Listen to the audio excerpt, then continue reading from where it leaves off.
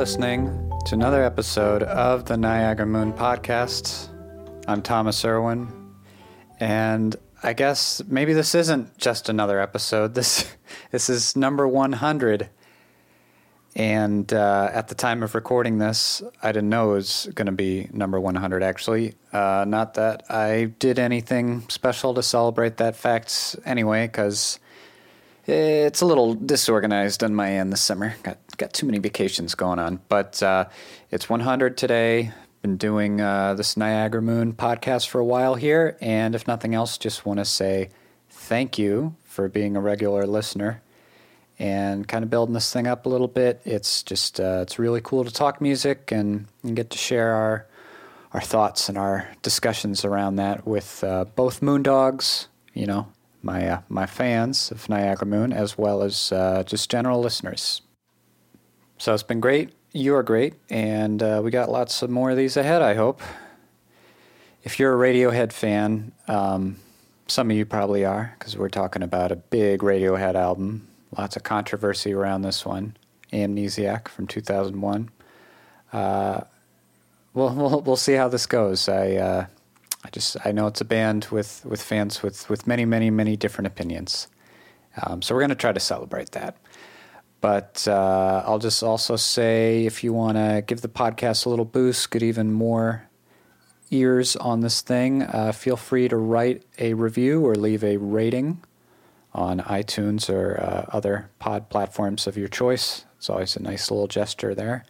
And I'm joined once again by Mark Grundhofer, who is a fantastic guitarist, performer, composer down in Georgia.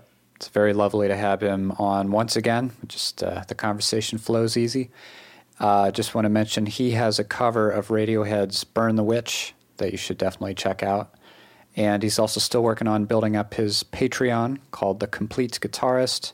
He's a guitar teacher and also teaches theory and all that good stuff. So if you're looking for a resource like that, you should check out The Complete Guitarist on Patreon. All right, here we go.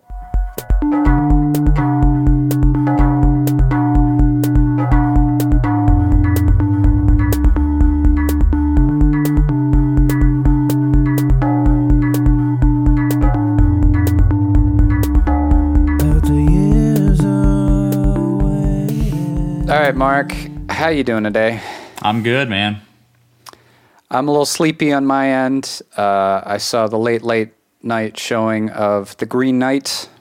The Green Knight? What is that? The Green Knight. It's a very weird, cool fantasy movie by A24, starring Dev Patel. But so a weird fantasy movie. Just a perfect transition into what we're talking about today. Oh yeah, it's like I'm really tired coming back late from that. It's a movie that's very much left open for your interpretation and very kind of dark and asks lots of questions and very appropriate mood for talking about this album for today. That's right.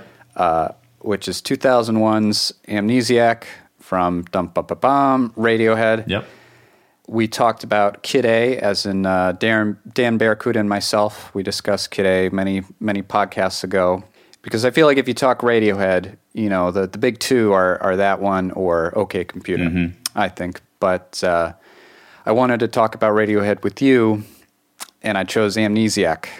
And I guess to just kick into what were your feelings on that, and how do you feel about it? I have a real long history with Radiohead. I've been a fan for as long as I can remember. I picked this album up at the record store the day it dropped. So you got it in real time. May something 2001, right? May or June 2001. Yeah. I would put Kid A probably in my top 10, of all time. Of all time albums? Yeah. Okay. All right. Amnesiac won't be up there in the top 10, but I do love this album. I have some very strong feelings and some perspectives on it that I'll share with you. But I just remember getting the album after. I don't think I got Kid A the day it dropped, but I got it very shortly after. but I wasn't a huge Radiohead fan prior to that. So I had the Bends, the album The Bends. I loved that album. I used to play those tunes, but I was just like, it's just a cool 90s rock album. Yeah, that's like the Smashing Pumpkins album. Sure, absolutely. Of their catalog. Yeah. Absolutely. Cool album. Yeah, it's a really cool album. I still like it. I had Pablo Honey as well. I bought that because... Not a bad album either. Not a bad album. I bought it because of Creep, because if you guys can imagine, in the 90s, Creep wasn't this overplayed song that, no one likes to listen to. A million different covers of. Right. We actually liked to listen to it back then. So it's a good song. Yeah. So I was in college in the 2000s, and Radiohead wasn't on my radar. I missed OK Computer completely. Like, completely. Weird. I didn't get OK Computer until probably around In Rainbows, as in you didn't listen to it, or you didn't understand it? I didn't listen to it. Like, wow. I didn't. Yeah. Okay. So, missed OK Computer completely. When I got into college, I got into kind of like the jam band scene, so I left the radio. Wasn't really listening to that.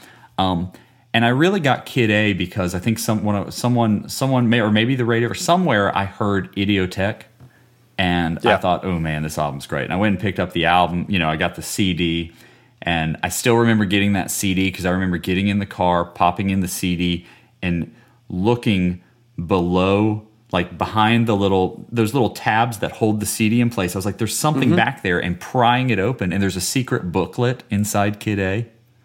Wow. So behind the black jewel case that the CD sits in, if you pull it out, there's a secret booklet. Oh, wow. Yeah. I didn't even realize that. I think I just borrowed it from the library at one point. Which someone probably already took it out, right? Yeah, but probably. I still have in my CD collection. I still have the secret booklet behind the. That's such a Radiohead move, right? Totally. And I remember seeing that and being like, "Okay, this is awesome." And then I listened to the album, and I fell in love with the album, and it was just, it was amazing. And then when I heard that they were releasing Amnesiac, which was basically recorded it was recorded at the same time, so I thought, "Oh, this is going to be just another Kid A," and so I picked it up, and I love the album. But it's just kind of there's some weird things about it for me that that aren't as, and I guess maybe it makes sense why these songs were not on Kid A. Now I still think I was a huge fan, and we've even talked about this. I'm a huge fan of Smashing Pumpkins' Melancholy and the Infinite Sadness, a 2-disc. That's a big double album. 2-disc giant double album. I don't own it on vinyl because it's probably like 8 records long. Like, it's just probably huge. It's too expensive. But just a huge, massive double album that I love. So I probably would be one of the few people that would be super into, Kid A, Amnesiac as a double album. That's the big question here. Right. That's the big question with this. Yeah. Yeah. So at that time, but as an album, I really like it. I think there's some super strong points. I think there's some super low points on the record. But my biggest issue with it is, even right now, I've listened to this album so many times. I've listened to it, I've got it on CD. I've got the vinyl right here. I'll throw it on, Spotify, whatever. I still have a hard time looking at the names of the songs and hearing the song in my head. Weird. Yeah, it's like that connection doesn't, like Kid A. You have amnesia about it. See, now what's that, right? But I'm like, in all seriousness, I know that my favorite song on the record is Dollars and Cents, but I have a hard time. Interesting. I have a hard time hearing that song in my head. Now you put it on, and then I'm in it, right? So the second I hear it, I'm in it. But you say, hey, what does optimistic sound like? Then I can play that, hear that guitar part in my head, or what does myxomatosis sound like?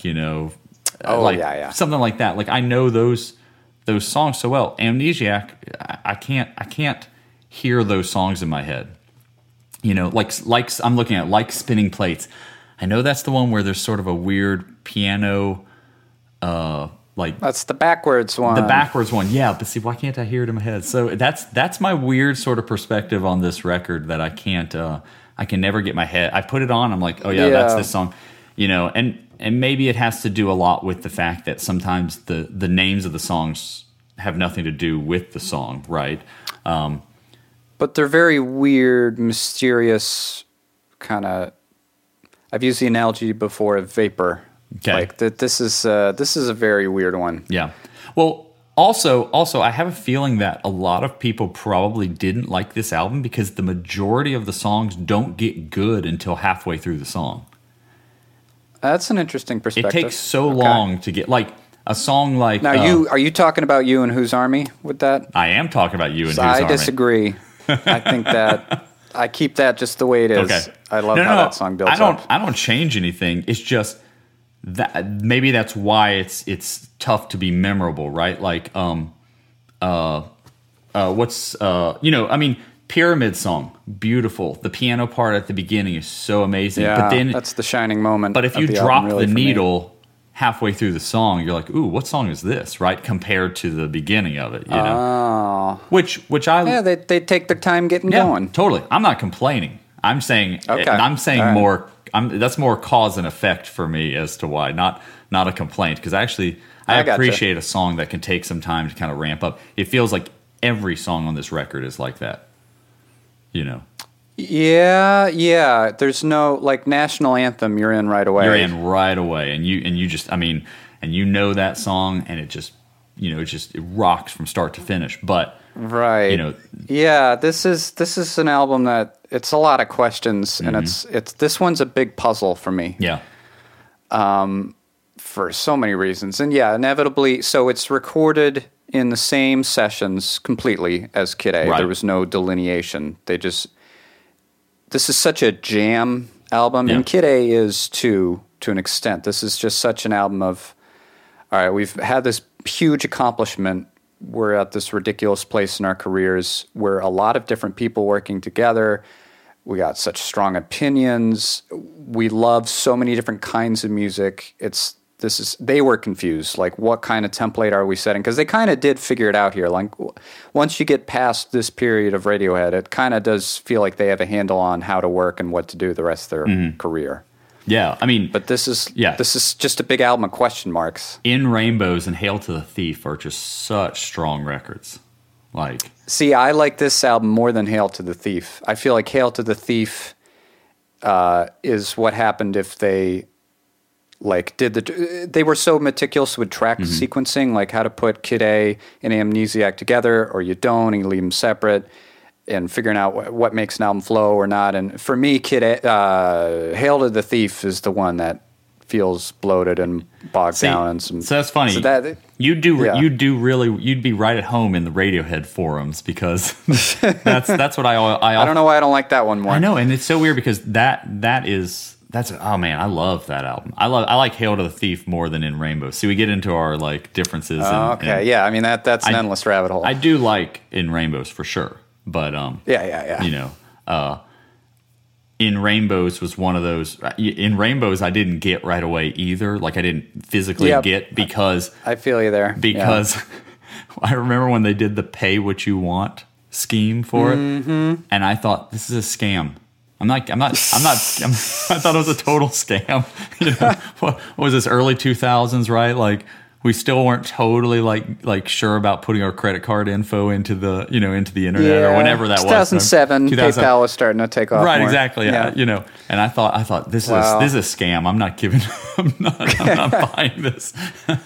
Wow. But then I ended up getting it later. I have this great book that I finished called "This Isn't Happening" by Stephen Hayden, and it talks about recording Kid A. It doesn't really talk about the Amnesiac side of it. It's more about Kid A.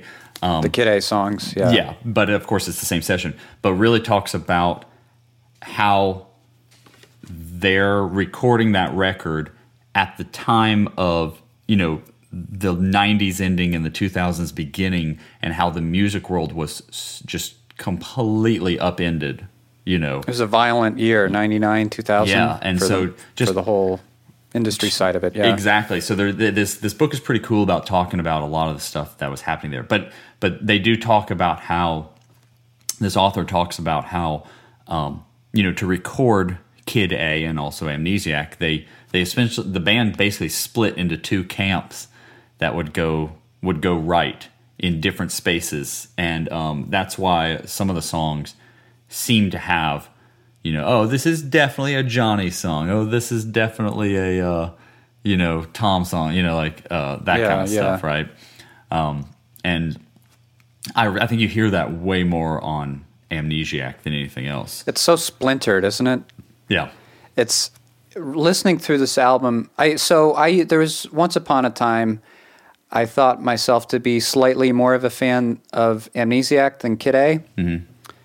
I would definitely argue that Kid A is a stronger album. And then I forgot how much, like you said, there's some amazing moments. Mm-hmm. And then I forgot how much I skip the moments that I'm just like, man, what? I don't get it, whatever. And really making myself just take in the whole thing.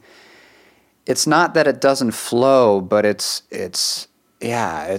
like what's earned, what's actually interesting. Is there like a little bit of the Emperor's New, Emperor's New Clothes. I was almost going to say Emperor's New Groove. Like an Emperor's New Clothes syndrome with like hunting bears.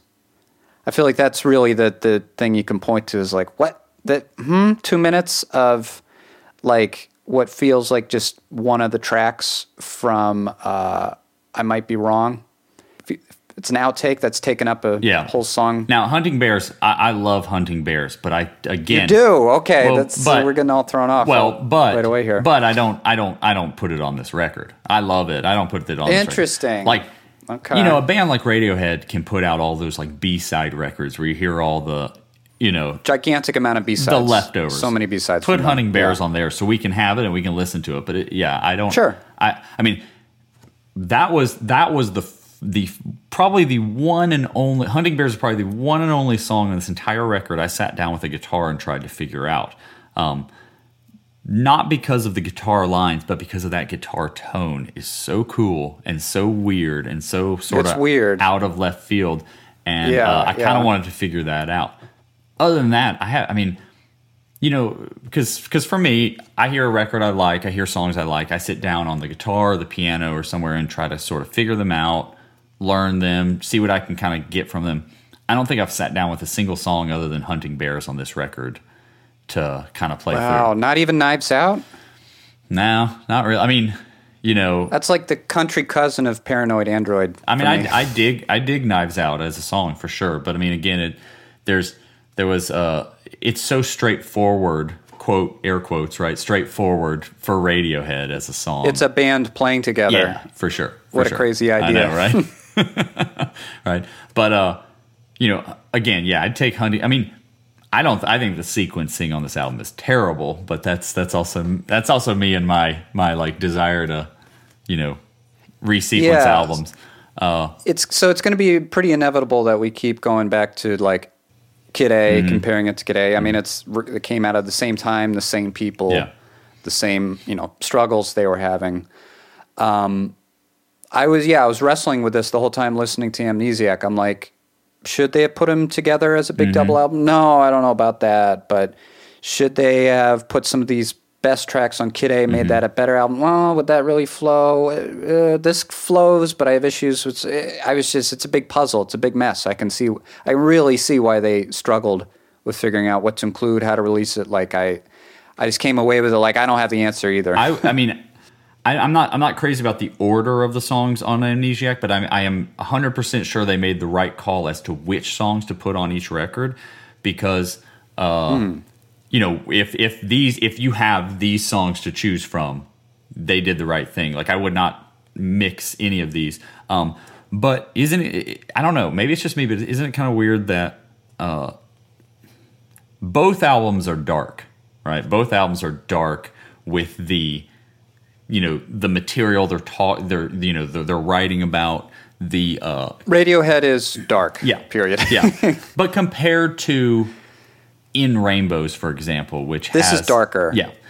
Or even Paranoid. OK Computer. Like that is an album, right? So Kid A and Amnesiac, very dark. But why is it that Amnesiac feels so incredibly like flat compared to Kid A? Like Like in my like that's when I listen to it, I think it's the songs. I think it's the songwriting. Yeah.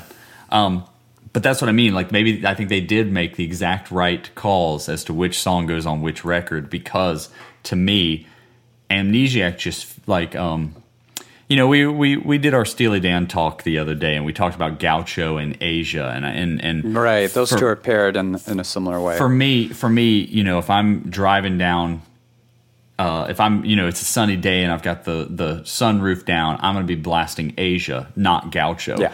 Well, I mean, it's got to be rainy out for me to blast Amnesiac in the car. You know what I mean? Like, it's got to be like that kind of day. That's what it feels like. But Kid A, I could get down. I could kind of get down with Kid A. It's more versatile. Sitting by the pool, It's not. Yeah. The other thing is I want both of these albums. It's not like, hey, they should have just released a slightly more beefed up Kid A and not. Like, I want Amnesiac, but why do I want it? What do I like from it? Mm-hmm.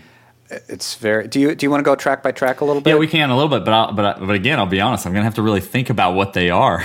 In my head. All right. Well, working with that, for my money, I'll start off with how I think "Packed Like Sardines in a Crushed Tin Box." I like that better as an album opener than "Everything in Its Right Place." Oh, I think it's a fantastic song. That's like one of the real high points for the album for me. And it's also weird because you think of Amnesiac as like the more acoustic album, but that's like one of their hardest hitting electronic freakouts. Honestly, that's funny because as it's not an acoustic album at all. But you're right; it does feel like that. It does feel like this is it's like they took all the acoustic B-sides and put it on one album, even though it's not acoustic. But that's a good analogy for when you think about other records where someone might have gone more acoustic later or something like that. Right. Mm-hmm. And also saying that Life in a Glass House I like way more as an album closer than Motion Picture Soundtrack. Oh, yeah. As a closer, sure. I mean, Motion Picture Soundtrack is one of the best tunes on that record. I never connected with that one for some reason. I know that's a fan favorite. Life in a Glass House just ends the album with more questions in a really cool way. So that's funny because that's why when I get to the end of this album, I sometimes hit skip on Life as a Glass House. I sometimes bail before that one comes on. I skip more often than not on Hunting Bears and like Spinning Plates just to get to Life in a Glass House. I mean, I appreciate Life as a Glass House for the work they did with that horn band. I appreciate the arrangements, everything about it. It just doesn't land for me. It's got that sort of New Orleans, Bourbon Street sort of dirgy kind of thing, but it's like I almost wish they had gone a little bit more straightforward with the arrangement than, for example, like the national anthem, the horns on national anthem. Yeah. Everything fits together there very well. In the best way possible, even though the idea was to not fit together, right? Like the idea essentially for national anthem is to have this cacophony of sound, towards the end, and yet they work with a lot of dissonance. It's almost like if I was a horn player, I would learn national anthem note for note, even though those horn players they're just improvising towards the end, right? But I'd learn that thing note for note to get all those sort of lines. Life in a Glass House just feels like, I don't know, man. It just feels like a mess to me. I get kind of nervous saying this because there's Radiohead fans that are going to be very upset. I mean, this album freaking begs for people to have hot takes on it. Though. Right, you're right. This is the hot take album. Right. Like this is so divisive. All these choices and these songs. Yeah. Like, what are you supposed to do? Freaking Polk pulled Revolving Doors as track 3. That's where I'm like, all right, you're messing with me. Okay, you're messing with me here. I mean, is that a cool song? Yes, it is cool. Does it belong on side A? No, not even remotely. And does it deserve to be over 4 minutes? I don't think so. Right. So many of these songs are the definition of wearing out your welcome to me. Yeah. I mean, it's not the majority, but there's more than there should be. I just feel like Pull is just this. We got some cool new studio equipment. We figured out some cool things to do with it. We've got these Pro loops. Tools for the first time. Yeah, we got all this other kind of stuff. Okay, right on. Put just the tiniest bit of substance into the song, right? Like give me a chorus. I don't know. I mean, That's just from the if you think about it, we're still in the early 2000s. Like, there's still guitar rock happening. I appreciate Radiohead for sort of plowing the way for, experimentation, as a top 40 band, right? Like, but this song just has nothing in it for me, I think it's even in the right space. It's pretty cool, and something about it can go somewhere maybe, but it's they get too big for the britches. So if you sometimes. had put that, just imagine what it would be like if they had even just switched places of hunting bears and poke pull, right? Like, even just switching those from side A to side B, like, it could be a kind of a different vibe. Like, I don't know. Yeah, it really is. I don't ever want to knock. It's open to so many different avenues. Yeah, I don't ever want to knock a band for experimentation with something just completely out of left field. Right. And I love that. I mean, look, on OK Computer, we got Fitter Happier, right? I mean, yeah, that's like a minute though. But what I was going to say is that song being experimental and having the robot voice throughout and all that kind of stuff. There's still this song going on behind it. That's true, right? There's still a progression, and there's resolution and dissonance and all those kind of things that come from a songwriting standpoint. Hunting Bear still has still has harmonic functionality throughout the whole thing. Poke pull is just sound effects, and you're right, 4 minutes of sound effects. I'll still take it over like Spinning Plates, the backwards one. Yeah. That one always is to me like, okay, yeah, you thought it was cooler this way and blah, blah, blah, but I'm still like, oh, you're doing the backwards thing, are you? Because there's a few other bands or artists that pull that off. And I'm like, okay, all right, yeah, you get your backwards song in here. And, I don't know. Yeah. Now, some of these moments are, I don't know. But Pyramid Song, oh my God, one of the best songs the band ever did. It's great. It's phenomenal. And hits every time. And to nerd out for a minute, like, I remember hearing it and getting out manuscript paper and going, okay, what is this time signature that these guys are in, right? Yeah. And then you realize it's just in 4. It is. It's just the way that they accent. It's still just in 4. No. Yeah. Are you serious? Just in 4. Yeah. Yeah. Right. But it's the way he lands on the different chords and how they cross over. It's like a lot. It's like, it takes. I think it takes like four measures of 4 to get through the form. Now, how much of that did he take from Charles Mingus? Because I know that's right. A Mingus-inspired piece. Totally. Probably, right. Which, even if it is pretty much just aping that, I mean, kudos to doing it in this context as a 21st century rock band. So but again, that's cool. Again, if you think about that as like a single from the record, right? Like the piano at the beginning and the vocals, I mean, it's just so beautiful. But then you skip halfway through the song, and now you're in a rock tune. You know what I mean? Like, yeah. Right? So the string arrangement really shines there. I mean, I still love Johnny Greenwood feeling his oats. Yeah. I think it's great. I mean, it's one of my favorite songs. That is a top 5 Radiohead song, for me. Mm-hmm. But again, I wonder how many people skip it because it just takes so long to get going, I think if they're signing up to listen to Amnesiac, I would, like, what are you skipping to? Well, you're not skipping to the national anthem. Yeah, but I mean, I guess as someone who teaches, middle school and high school, kids how to play music. I don't get to. I try my best to sell them on albums, but people don't listen to. Kids don't listen to albums anymore, right? You hit a playlist. So if I go here, check out this Radiohead playlist.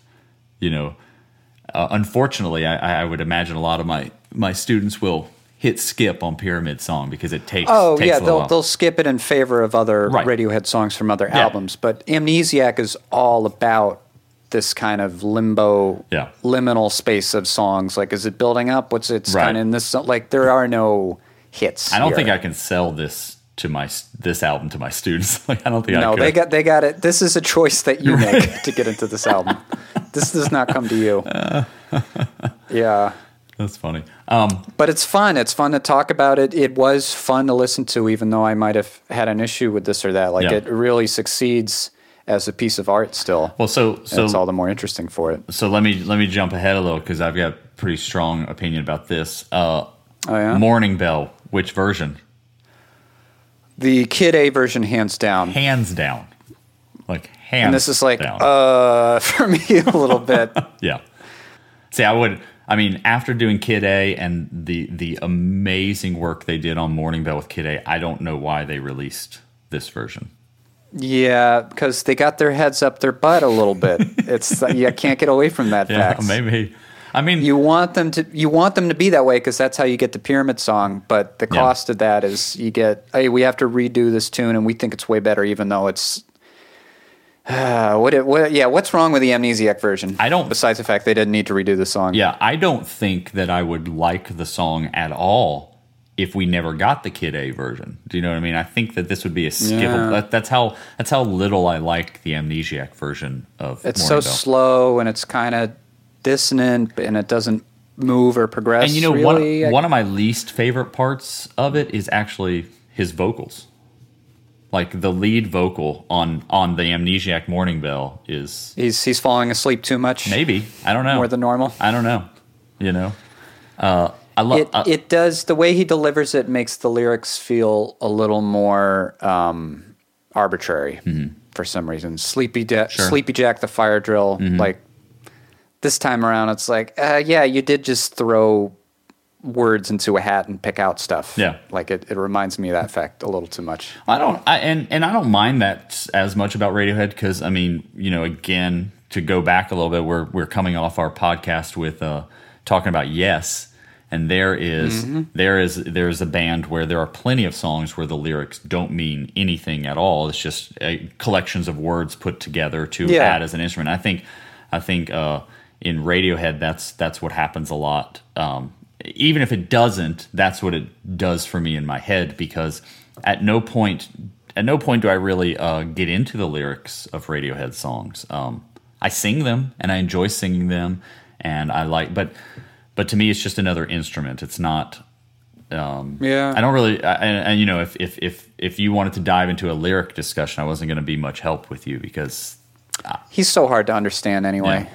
That's on him. That's on Tom York for not enunciating. I was going to say both the enunciation and just when you read them, but they're going very abstract, which I still in the same way that John Anderson's spiritual speak works for Yes. I think his abstract, surreal, kind of unenunciated stuff, his murmurs, I think it really works for a lot of Amnesiac and Kid A still. Yeah. No real axe to grind there too much, but and I do want to make sure that on the record here that I think you and I have some strong feelings about this album, but I can speak for myself when I say Radiohead is one of my top bands. I mean, they are. You own the album on vinyl, man. That's all you need to say. Not only do I own it on vinyl, but it's the 45. So I've got two records, and I have to set up my record player. I have to hit the other. Other. Every time I put this record on, I start packed by putting it on the 33 RPMs, and it's at the wrong speed, and I go, why does this sound weird? And I'm like, oh yeah, this is like the one record in my collection that's a 45. Yeah, Radiohead is because they're such a popular band, and one can argue they were overrepresented or maybe overhyped, over-talked about at one point in time. Yeah.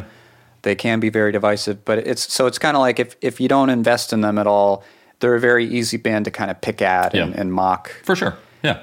But we're not really doing that. We are fans of this album still. We love that they took this bizarre left field turn that they did after a hit like OK Computer, and we can admire, the breadth and depth of their career. So we've earned the right to talk shit about some of these songs because they drag. They're full of fluff. They're full of fluff, pompousness and pretentiousness, and they don't go anywhere. Some of them. Now, again, Knives Out, solidly listenable. I can always enjoy. Totally like Knives Out. Pyramid Song, great. Dollars and Cents is my favorite though. Dollars and Cents is an interesting one. Yeah, the bass line on Dollars and Cents, it is so tasty. I love it. I will say, I think my favorite element of this entire record is bass. I think the bass playing, the writing on the bass is tons of strong bass lines. Even on Morning Bell, because that is one of my favorite moments on Morning Bell, regardless of which version is on Release Me. Oh, yeah. Yeah, that's a shining moment. Oh, man. What? Colin Greenwood. Colin, yeah, what a tasty, tasty line. And he does tasty bass all over this record. I guess he's playing the counterpoint. I think it's bass on Hunting Bears. Is like there's the guitar line, and then I think there's that sort of like those counterpoint notes. I've never been totally sure on Hunting Bears if it's bass. That's a synth. It is a synth. Okay. Yeah, I don't think there's any bass. Okay. Well, whatever that. Could have used one maybe. Well, whatever that other the other sound is, it's kind of maybe it's a sort of flat synth wave, flat synth kind of deal. Yeah, it could have been played on the bass, and maybe it's Colin playing it. I don't know. Yeah, this is the definition of who's playing what. Who's playing bands, what? Yeah. Like, what are their roles? Well, and to be honest, some of these, again, I got Amnesiac in 2001. I got it on CD. I listened to it a bajillion times, but I didn't have like, I mean, yes, I had internet. It was 2001, but I didn't have like the depths of the internet to go like research who's doing what. I also was in college, so we couldn't afford cable, so I didn't even have MTV, which was actually telling you information about things, still a little bit. So I was pretty blind just listening to this record, listening to Kid A. And I also was really the only person in my circle of friends that was into this stuff either. So I was kind of on my own with Radiohead for, half of a decade, which is really how I missed out on OK Computer completely. Well, I think that's also a perfect way to get into Radiohead. They're a very isolated band. They're synonymous with kind of just confusion and loneliness and just trying to figure this stuff out yourself. That's really their vibe to me. Yeah. So, and I think they're totally the kind of band where everybody can come into it, specifically an album like this, with their own interpretation, their own stuff that they're bringing into it and what they're going to get out of it. I think it really is a good piece of art for that. Oh, yeah. And I don't think there's any, opinions are always subjective, but I think particularly with these guys, there's no real wrong opinion. Yeah. Yeah. Well, I mean, what's so great is you've got such a huge collection of work from them that, I mean, I don't think there's a person that can't find a song that they enjoy from this band, which is great because there's so much. Their influences are so scattershot too. I can't think of many other bands who try to incorporate so many different. Tom York was really into. I don't know if you've ever heard them, but bands like Outtaker and Aphex Twin and Square Pusher and all this Aphex Twin, but this just really out there, austere, cold, experimental, often abrasive British electronic music. Right. Some of that I've gotten pretty into at points, and there's a lot of examples on this album where if you know what he's referencing, it's like, okay, you really took their ideas and just kind of, I'm not going to say watered them down, but made them rock audience friendly a little bit more, or you really had to bring things back to basics a little bit even just for the sake of your other band members, for them to know what to do or feel comfortable working with this kind of music. And even just that aspect, it's like I could kind of dwell on what I think about that for a day. Like nobody does stuff like that, or the jazz elements that come out in this album, I think might be one of its strongest. For sure, yeah, pros. Yeah, like a tune like Dollars and Cents is Dollars and Cents. And has that going on. And then of course, Glass House is for better or worse, very the apex of that. Yeah, exactly. And that's why I think I was kind of digging this album, because I grew up on jazz music and more traditional side, and then so I heard some of these tunes and I was like, yeah, okay, I can dig this, but why am I so depressed? Yeah, you hear about the band making this album and just it sounds like they're not having a good time the whole time. So it's kind of, sometimes you're like, what's the point? Like, what is the point? What are you trying to do by putting yourselves through that and doing something like this? Yeah, you should read this book, because it's definitely talks touch and go a couple times, and right, they almost broke up on several occasions. Yeah, but I think they had a lot more fun the rest of their career after this. Probably, I think they got through this period, figured stuff out, and then they had, Tom York doing his dance. Yeah, that he does with Mixomatose. Like they learned how to have fun. Well, I mean, and if you listen to the later albums, it sounds that way. I mean, I got to give Ed O'Brien some credit because he survived this run of the third guitarist, in a band that doesn't write guitar tunes anymore. So to survive it and to come out the other end like just playing a shaker on a song, well, good for him. He survived and he made it through and. Now they can play these tunes with these giant arrangements, and he can play with his effects, and he can do some cool guitar lines, sing some harmonies. Really one of the unsung heroes of that band. Patience. There's a lot of patience among these guys. Yeah.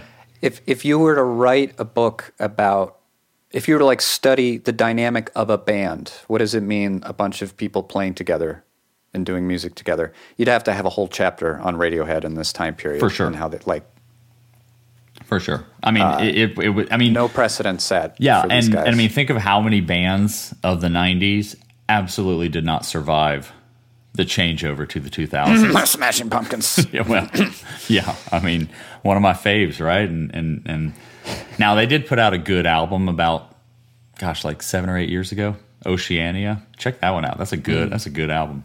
Okay. Get around to it. I think because Jimmy Chamberlain came back for that one. I think. Yeah. Anyway, but that's a whole other can of worms. Smashing Pumpkins, but so many other bands that just didn't make it or tried to do other things, and give Radiohead some credit. They're still around. I don't know what they're doing, but they're still here. I loved A Moon-Shaped Pool. I did too. I love that. Yeah. I think that's one of the best. I think that's the thing is they cemented their legacy with OK Computer. They are always going to be talked about and be a big deal. With this couplet of albums, even if it's not always my favorite or whatever, they pretty much guaranteed that they could make a whole career, decades and decades to come, of something interesting to talk about and grasp onto. They really proved hey, we're going to be around. Well, I mean, Moon-Shaped Pool is really solid from start to finish, and I loved it so much I released that cover of Burn the Witch. That was my last release was the cover of Burn the Witch. So that's a great one. I've really dug that one. I haven't even given a chance to Bloom, or not Bloom, King of Limbs. That tune Bloom. I've heard that one. That one is that's the Amnesiac to. If In Rainbows is Kid A again, King of Limbs is a little. At least it's. I feel like it kind of knows its place a little bit too, and it's shorter and kind of bops. I just haven't. In an interesting way. You're talking about Tom and his affection for sort of UK synth music and whatever. And I that world. I've tried it. I've kind of listened to it. I've listened to some of Tom's. It's not for everybody. Yeah, some of the side Tom's solo album. That other thing, that Atoms for Peace. Which is him and I think the drummer from Nine Inch Nails or something like that. I didn't really. Maybe even it's kind of background music to me. Yeah, it's just. I like the Eraser, and that might be as far as I go as a real fan of. Was that the album or just the song? The album, The Eraser, is still kind of interesting. Yeah, to me, but I mean, I've put it on, but again, I think that it's been put on with the intent to listen to, and then I just start to drift into doing something, and then it, like you said, it plays as background music. Right. You often hear the argument come up, and I think it's going to come up particularly with an album like this, of how much is expected by me, the listener, the consumer, the person who paid money for this, etc. How much is it you should challenge me, and I'm going to be all the more enriched by having to take some time with it and eventually meet you where you're at, which is a great thing, an amazing thing when you're talking about Pyramid Song, but when it's you didn't really earn this kind of thing with, I don't know, another whole version of Morning Bell, which I'm sure some people, but again, some people probably freaking love that so much, and it's their favorite moment on this, and they love it way more than the Kid A version. Yeah. And this is like a celebration of art still. Yeah. Doing something like Amnesiac, hot off the heels of Kid A. I also think, it probably sounded and felt different so much if you were consuming it in real time than if you're coming at it like me, a younger person, years later when you really could listen to it in the context of their whole discography and you had the stuff that came afterwards and you had more context for where the band was and where they were going. Like I think a little bit of this is they're proving a point at the time, and it's a question of how that ages well or doesn't. Yeah, a little bit. I wish I could go back and really like experience or like watch myself, see what it was listening to this, those first few times. Because I have more memories of listening to Kid A the first few times than this, but I know that I was listening to it and digging it, but again, I feel like I was kind of just doing it on my own because my friends weren't really into it at the time. My bandmates weren't into it at the time, I think it did, though, seep into my band at the time. We were doing like Fish tunes and those types of things, and I started bringing in some weird instruments into the band and trying to get a little more experimental, and that might be inevitably why we stopped playing together. So maybe it's Radiohead's What is fault. this instrument that keeps popping up? The Ondes Martineau? Yeah. Do you know how to? I don't know. I think you're probably saying it right, but isn't it that thing where he puts the little ring on his finger and he kind of goes side to side and it's got a bunch of kind of like a theremin. Yeah, it's the he used it a ton in all the records. But I mean, again, I think it's brilliant how they used it to treat the vocals on "You and Whose Army." Yes, right for that. Helps give that one a certain feel. Well, what's funny is I was just in preparation for this. I was like looking at just some factual things because again, I didn't have all this info when I first started, listening to this album. I didn't know what that instrument was he was playing. I had no way to know it. I remember seeing he talks about how that You and Whose Army wants to sound like the Ink Spots, which was an old doo-wop band, and which I didn't realize that I was like, I don't know who that band is. So, like, just a few nights ago, no, it was last night. Last night I was teaching a student. He's like, I want to learn this song from the video game Fallout. And so he played it, and I started listening. I was like, "What is this song?" And so we looked it up, and it was the Ink Spots, and it was I don't want to see the world catch on fire or something like that. But it's got this boom. The intro is like the old Western. Boom, boom, boom, boom, boom, boom, boom, boom, boom, boom, boom, boom.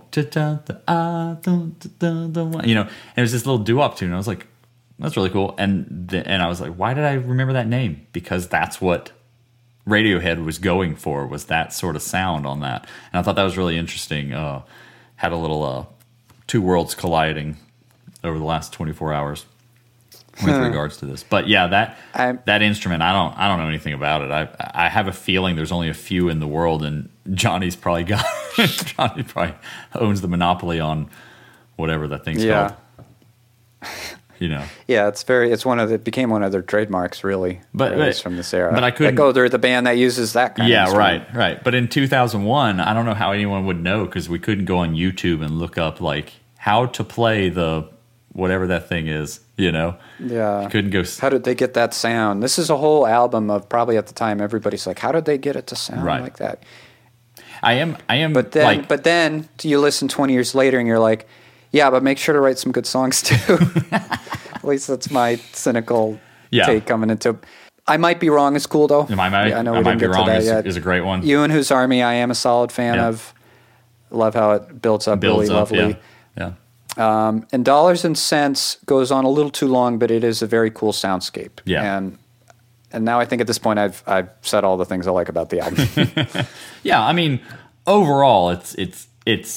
I mean, I might still like this album. I mean, I like it. I want it in my collection. Oh, yeah, I want to occasionally check in with it. I mean, for sure. I'm going to put it on, a lot, but I'm going to put on Kid A a lot more, or In Rainbows a lot more, Yeah. I think it's got some really strong things. I kind of hope that there's talks about, we're in the 20th anniversary, so there kind of talks about them releasing the Kid Amnesiac sort of double album. That's what everyone's kind of hoping they do. Is how was it supposed to be? You know, release the. I don't know how I feel about that. Release the Snyder I want there cut. to be mystery. You know? I like the mystery. Yeah. I think I ultimately understand they were in a pretty tough position with it, and I think they made one of the better artistic choices. Sure. And I don't know. I feel weird about them kind of we're giving it all away like that. It's the 20th anniversary. We're halfway through the year, and there's nothing yet. So you're probably, you know, this is just Radiohead forum talk. You know, like. Yeah, you know what I could use more? A new Radiohead album. It's been 5 years.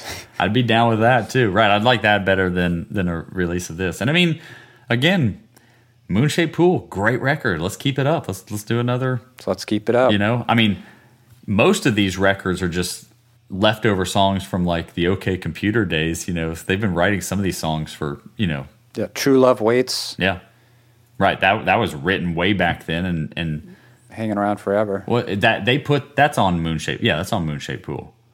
True Love. Yeah, that's the closer. Yeah, it's be a great. Beautiful one.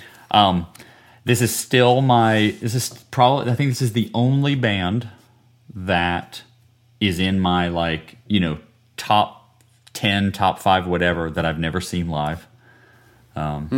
Which you know me, I go to. I'm surprised. I know I go to live shows like crazy, but it's just never worked out that Radiohead's been in my area when I can afford to see them or whatever. It's always been like a little thing. So they've been. So I hope that they put out some more music so I can go see them live before they, you know, really call it quits. But yeah, we'll see. While Tom York can still bust out the moves, you know it. I want to go dance with them. Wow. Yeah, well, this was, I wasn't quite sure how talking about this album would go, but I feel like we really kind of hit some nails on the head here. This is maybe more so than any other one I've talked about for this podcast. This is a real thinker. Yeah. Oh, yeah. And I think I'll always feel a little puzzled. Mm-hmm.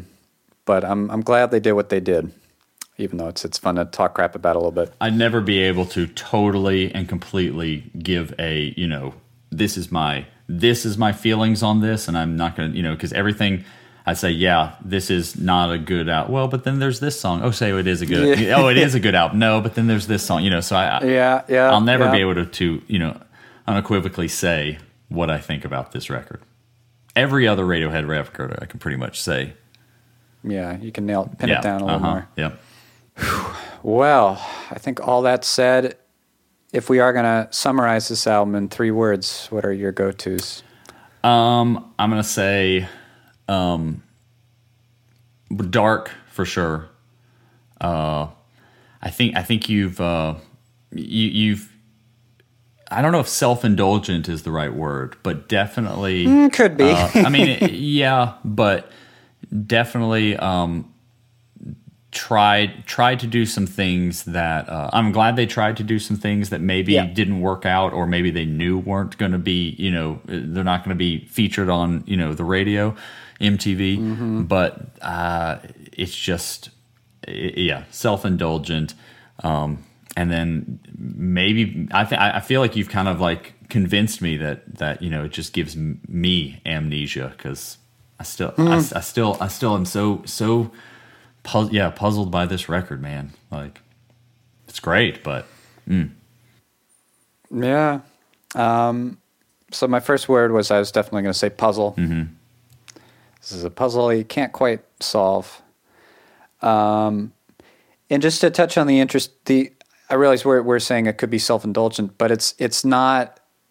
That's not quite it either, because it's not like they just had the biggest blast of all time making it, and they're high on cocaine and they don't care. Like, they struggled and suffered too. So it's like moments of self-indulgence tempered by, like, you know, getting the rest of the band involved and like considering their grim grave stature in the music world. So it's a weird mix of like self-indulgence and self-flagellation. Yeah.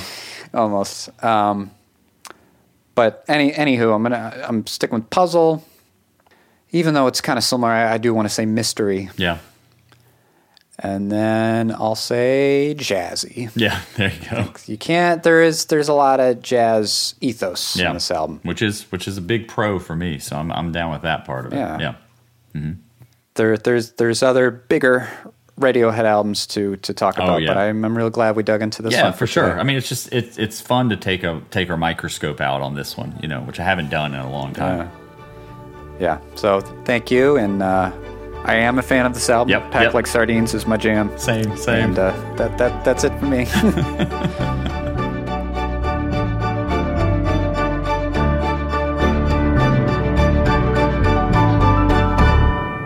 All right.